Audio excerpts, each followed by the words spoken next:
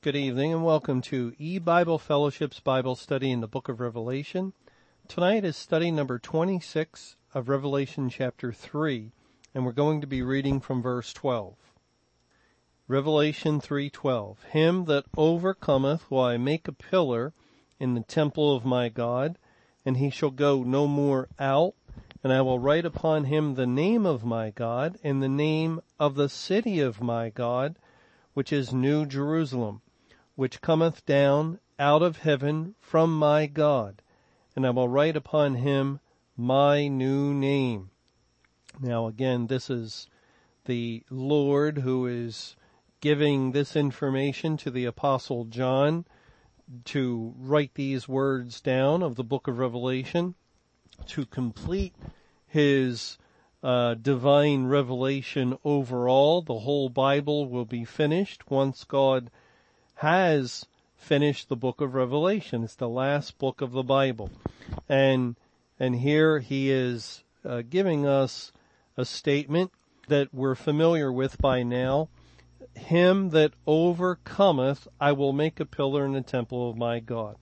The phrase, him that overcometh, has been said before a few times already in Revelation 2 and Revelation 3. As the Lord addresses his message to each of the 7 churches, to the messenger, to the elect at these churches, he often says this, him that overcometh, and then he gives some additional information. For instance, back in Revelation 2 verse 26, and he that overcometh and keepeth my works unto the end, to him will I give power over the nations. And normally what follows is that which applies to God's elect. And it's the same case here. Him that overcometh. Now, let's remind ourselves once more that the Lord Jesus is the one that overcame through his work of redemption, through taking upon him the sins of his people and paying the penalty for them, dying the death that all the elect would have died had Christ not delivered them, and then satisfying the law's demand, a full and complete death, and rising from the dead, all this taking place from the foundation of the world, and being the victorious Savior, the Lord of glory, the Lord who now has redeemed his people. And that is the overcoming work, the victorious work of the Lord Jesus Christ. And therefore all those that he died for overcome through him, through the saving faith of Christ. We overcome. And as God works that out in the life of each one who he has chosen. And so when we read of him that overcometh, we first think of Jesus, then we think of those made righteous by him, his people. And that's what would be in view here. Him that overcometh will I make a pillar in the temple of my God. Now this word pillar is a word that identifies with the Lord Jesus himself. And I say that because of what we read back in 1 Timothy chapter 3, where it says in verse 15, but if I tarry long, that thou mayest know how thou oughtest behave thyself in the house of God, which is the church of the living God, the pillar and ground of the truth. Now here, there's reference made to the house of God, just as we have reference to the temple in our verse in Revelation 3. And the pillar is mentioned. And here, due to the way that the Lord has formed this sentence in the Greek, it's possible to understand that the house of God, as it says here, which is the church of the living God, that the church or the living God could be the pillar and ground of the truth. And it's difficult, if not impossible, to discern which is the one being referred to. However, we know from everything that the Bible teaches that Christ must be the pillar and ground of the truth, that it's not possible for the church to be the pillar and ground of the truth, and God therefore wrote this verse in this manner in order to allow some to wrongly think that it's the church. And this is their springboard to doctrines such as that the Pope, his word is law, or whatever he says, he's the mouthpiece of God.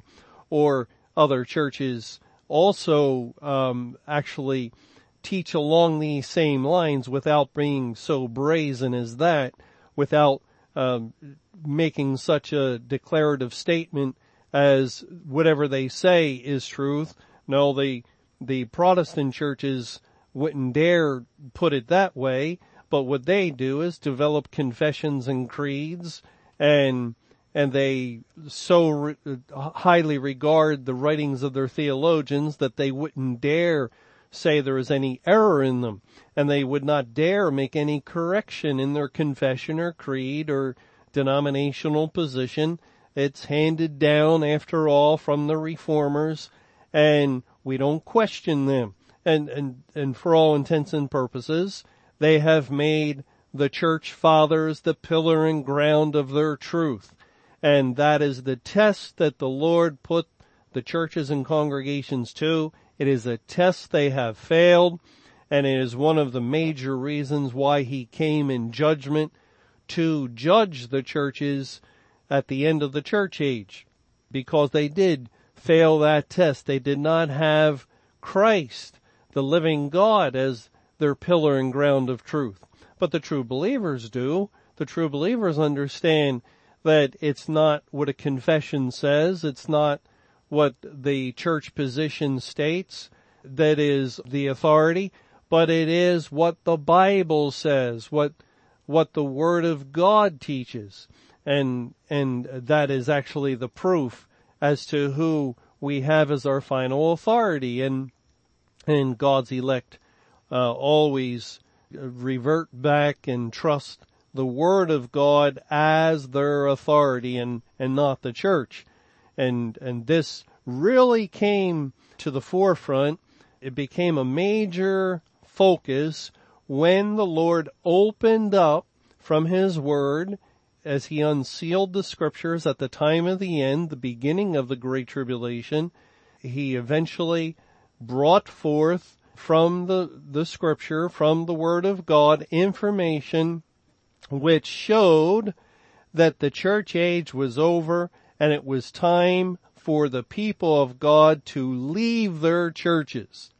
Now, this actually, we could say, brought the very topic of who is your authority, or who actually is the pillar and ground of the truth, to the point where it no longer could be hidden, as the churches were now being condemned by the Word of God. The Word of God was judging them, and of course they denied this and say, oh no, God would never judge His church. The gates of hell, after all, will never prevail against His church. And of course, with that statement, they don't properly understand what God is saying in His Word. The church that the gates of hell will not prevail against is the eternal church, the elect. And the elect receive the information brought forth by God through His Word as the authority. They did not hearken to the church's pleas and the church's reasonings that they were still viable, but the true believers understood, no, now it is time.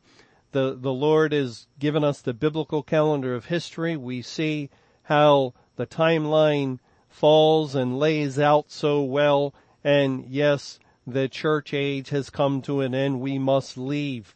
And as God's people came out of the church, it was an action that demonstrated that their authority was the living God, that God was the pillar and ground of the truth and not the church, or else they would have never come out. They would have never listened to him. They would have instead listened to their pastors and elders and remain in the church. And so this really brought this to a head, and the church was revealed to be a false pillar and ground of truth, as God showed that no, it is his word. Well, Christ is that pillar, and yet the Bible says here in Revelation 3 verse 12, him that overcometh will I make a pillar in the temple of my God, and he shall go no more out. Now here we understood that him that overcometh in the first instance is referring to the Lord, and I suppose we could also understand him that overcometh will I make a pillar, that yes, again in the first instance is Jesus. He is the pillar and ground of the truth.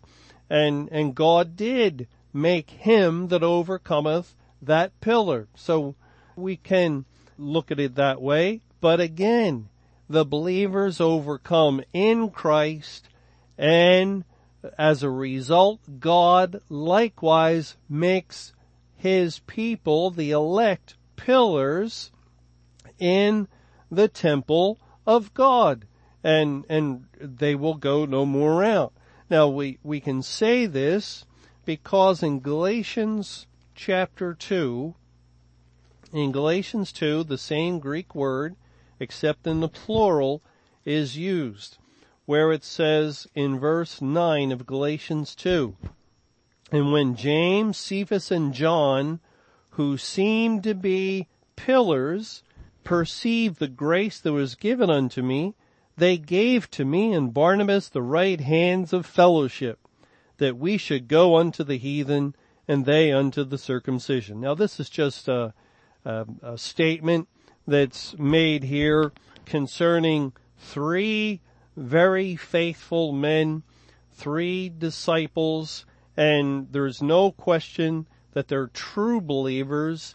They're truly saved, born again men, James, Cephas, and John, who seem to be pillars.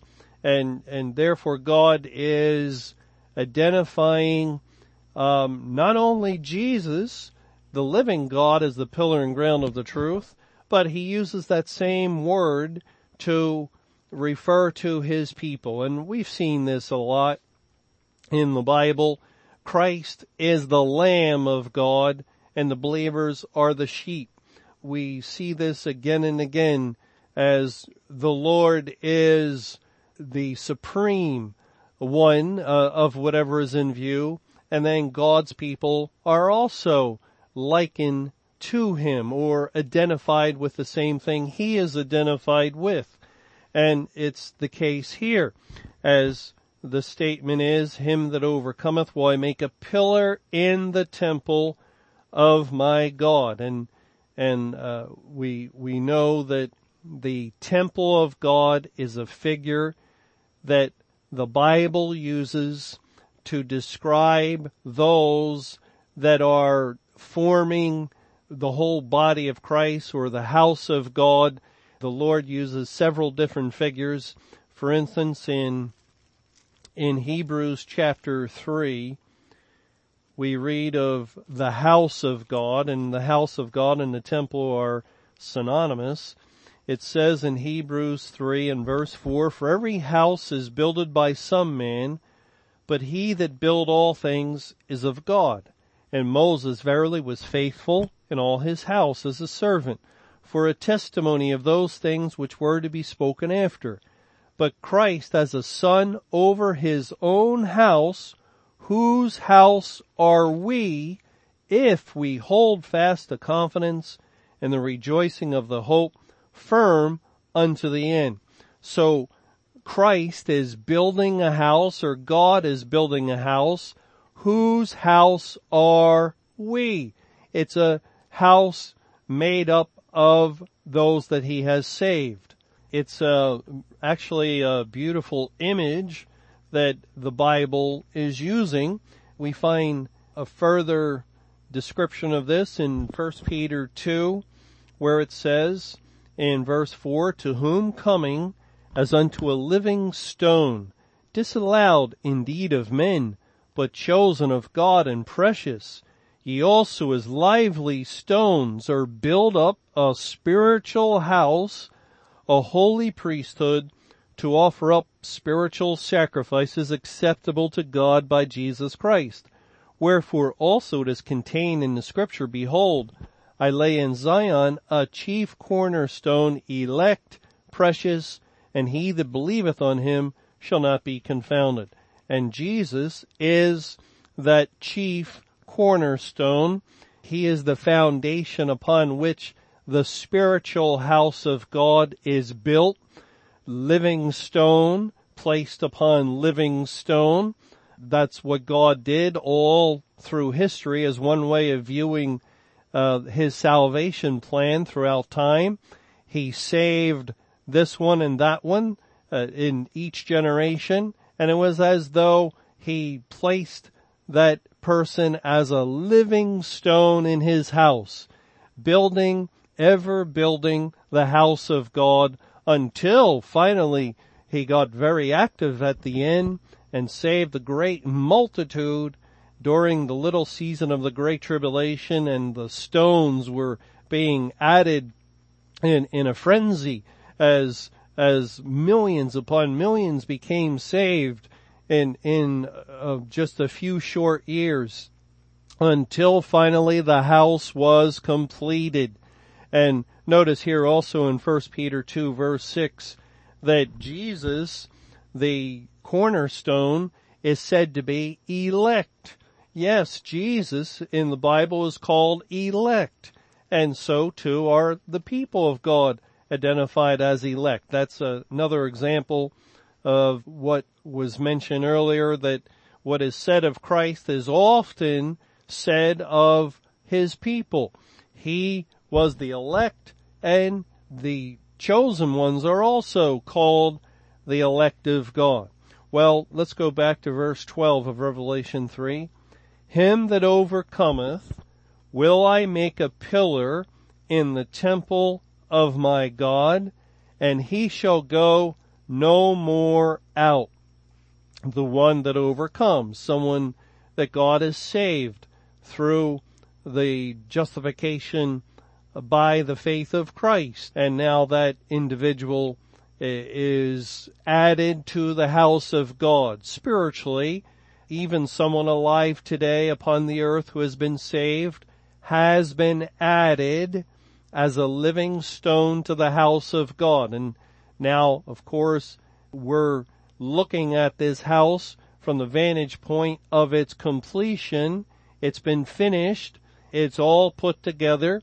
And so everyone who was to be saved, all whose names were recorded in the Lamb's Book of Life, now are forming one single house of God, one temple, or one New Jerusalem, as it's also called here, one city of God. Again, different figures, but really teaching the same thing. One body of Christ, that body which was knit together and formed in the lower parts of the earth as Jesus died for all of those that he intended to save. Well, that body was finally finished, and all the members were brought together and formed one single body of Christ. And all this now is accomplished. It is done. And now God says to one and all that are part of this temple, part of the spiritual body of the Lord Jesus Christ, that he shall go no more out. That is, if you've become a pillar in the temple of God, you will go no more out. Now, the word here in the Greek, one of the Greek words that's found in this statement, he shall go no more out. The word no actually is a translation of two Greek words, and it's 3364 in Strong's Concordance, and it's a double negative. It's oi me, no, not. And it's a combination word, a compound word of these two Greek words that adds a strong emphasis on denial. And for instance, it's found in Revelation chapter 21 in verse 26. I'll start there, and also verse 27. And they shall bring the glory and honor of the nations into it. This is referring to that New Jerusalem. And here God is speaking of all the ones that he has saved that have entered in. And then in verse 27, and there shall in no wise, that word here, no wise, is the same Greek word, 3364, and there shall in no wise enter into it anything that defileth, neither whatsoever worketh abomination or maketh a lie, but they which are written in the Lamb's book of life.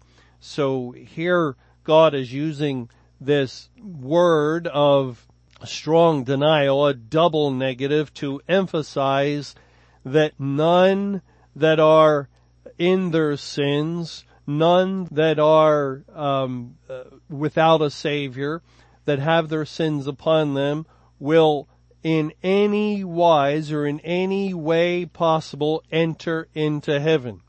And so it's a very strong denial that this is not going to happen. The will of God will not permit it. There shall in no wise enter into that holy city anything that defiles.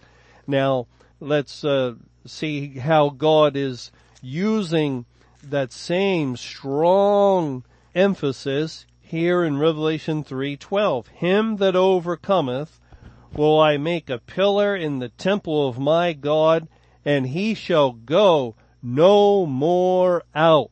There is no more leaving the city of God, the New Jerusalem. No more leaving that temple. Now, why would God make such a point of this? Why would he stress this to the degree that he is by using this word that basically is saying no, not, no way, we would say today. It's not going to happen. Well, we have to remember that God here is addressing the churches, and what is his plan for the New Testament churches and congregations, which are likened to a temple, which are likened to Jerusalem, but on an earthly level, in a corporate sense, just as the elect comprise New Jerusalem, the elect comprise that eternal spiritual temple, the elect comprise the body of Christ. Well, these figures, the temple is used to describe the earthly church, and house of God is used to describe the earthly church, and Jerusalem is used to describe the earthly church. And it was God's plan that at the time of the end, he bring judgment upon the earthly church where his people were located and situated, and very rightly were to be found throughout the church age. But at the time of the end, God commands them to go out, to depart out of Jerusalem. We read in Matthew 24 and Luke 21 and in many other places in the Bible, God commands his people to leave their membership, to leave their congregation, to come out of the midst of the church, just as he did, as his Spirit left the congregations at the end of the church age when judgment began at the house of God. Well, since it is God's plan to do this. He is actually giving encouragement and reassurance to his people that there is a temple, there is a house of God and the body of Christ in which you will no more go out. You will never leave that temple. You will never lose your membership in that body, and you will forever be a part of that heavenly city. And it is the kingdom of God. It is where all the elect, the eternal church in which the gates of hell will never prevail against it, are to be found. And so this verse here, the Lord is giving us all good encouragement at this time when he has cut off the earthly house and the earthly Jerusalem is under his wrath. It's words that are comforting, telling us, don't worry, you'll not be cut off from that spiritual house, from the eternal New Jerusalem. No, that citizenship you'll never have to give up and revoke. You'll never have to leave that place forevermore.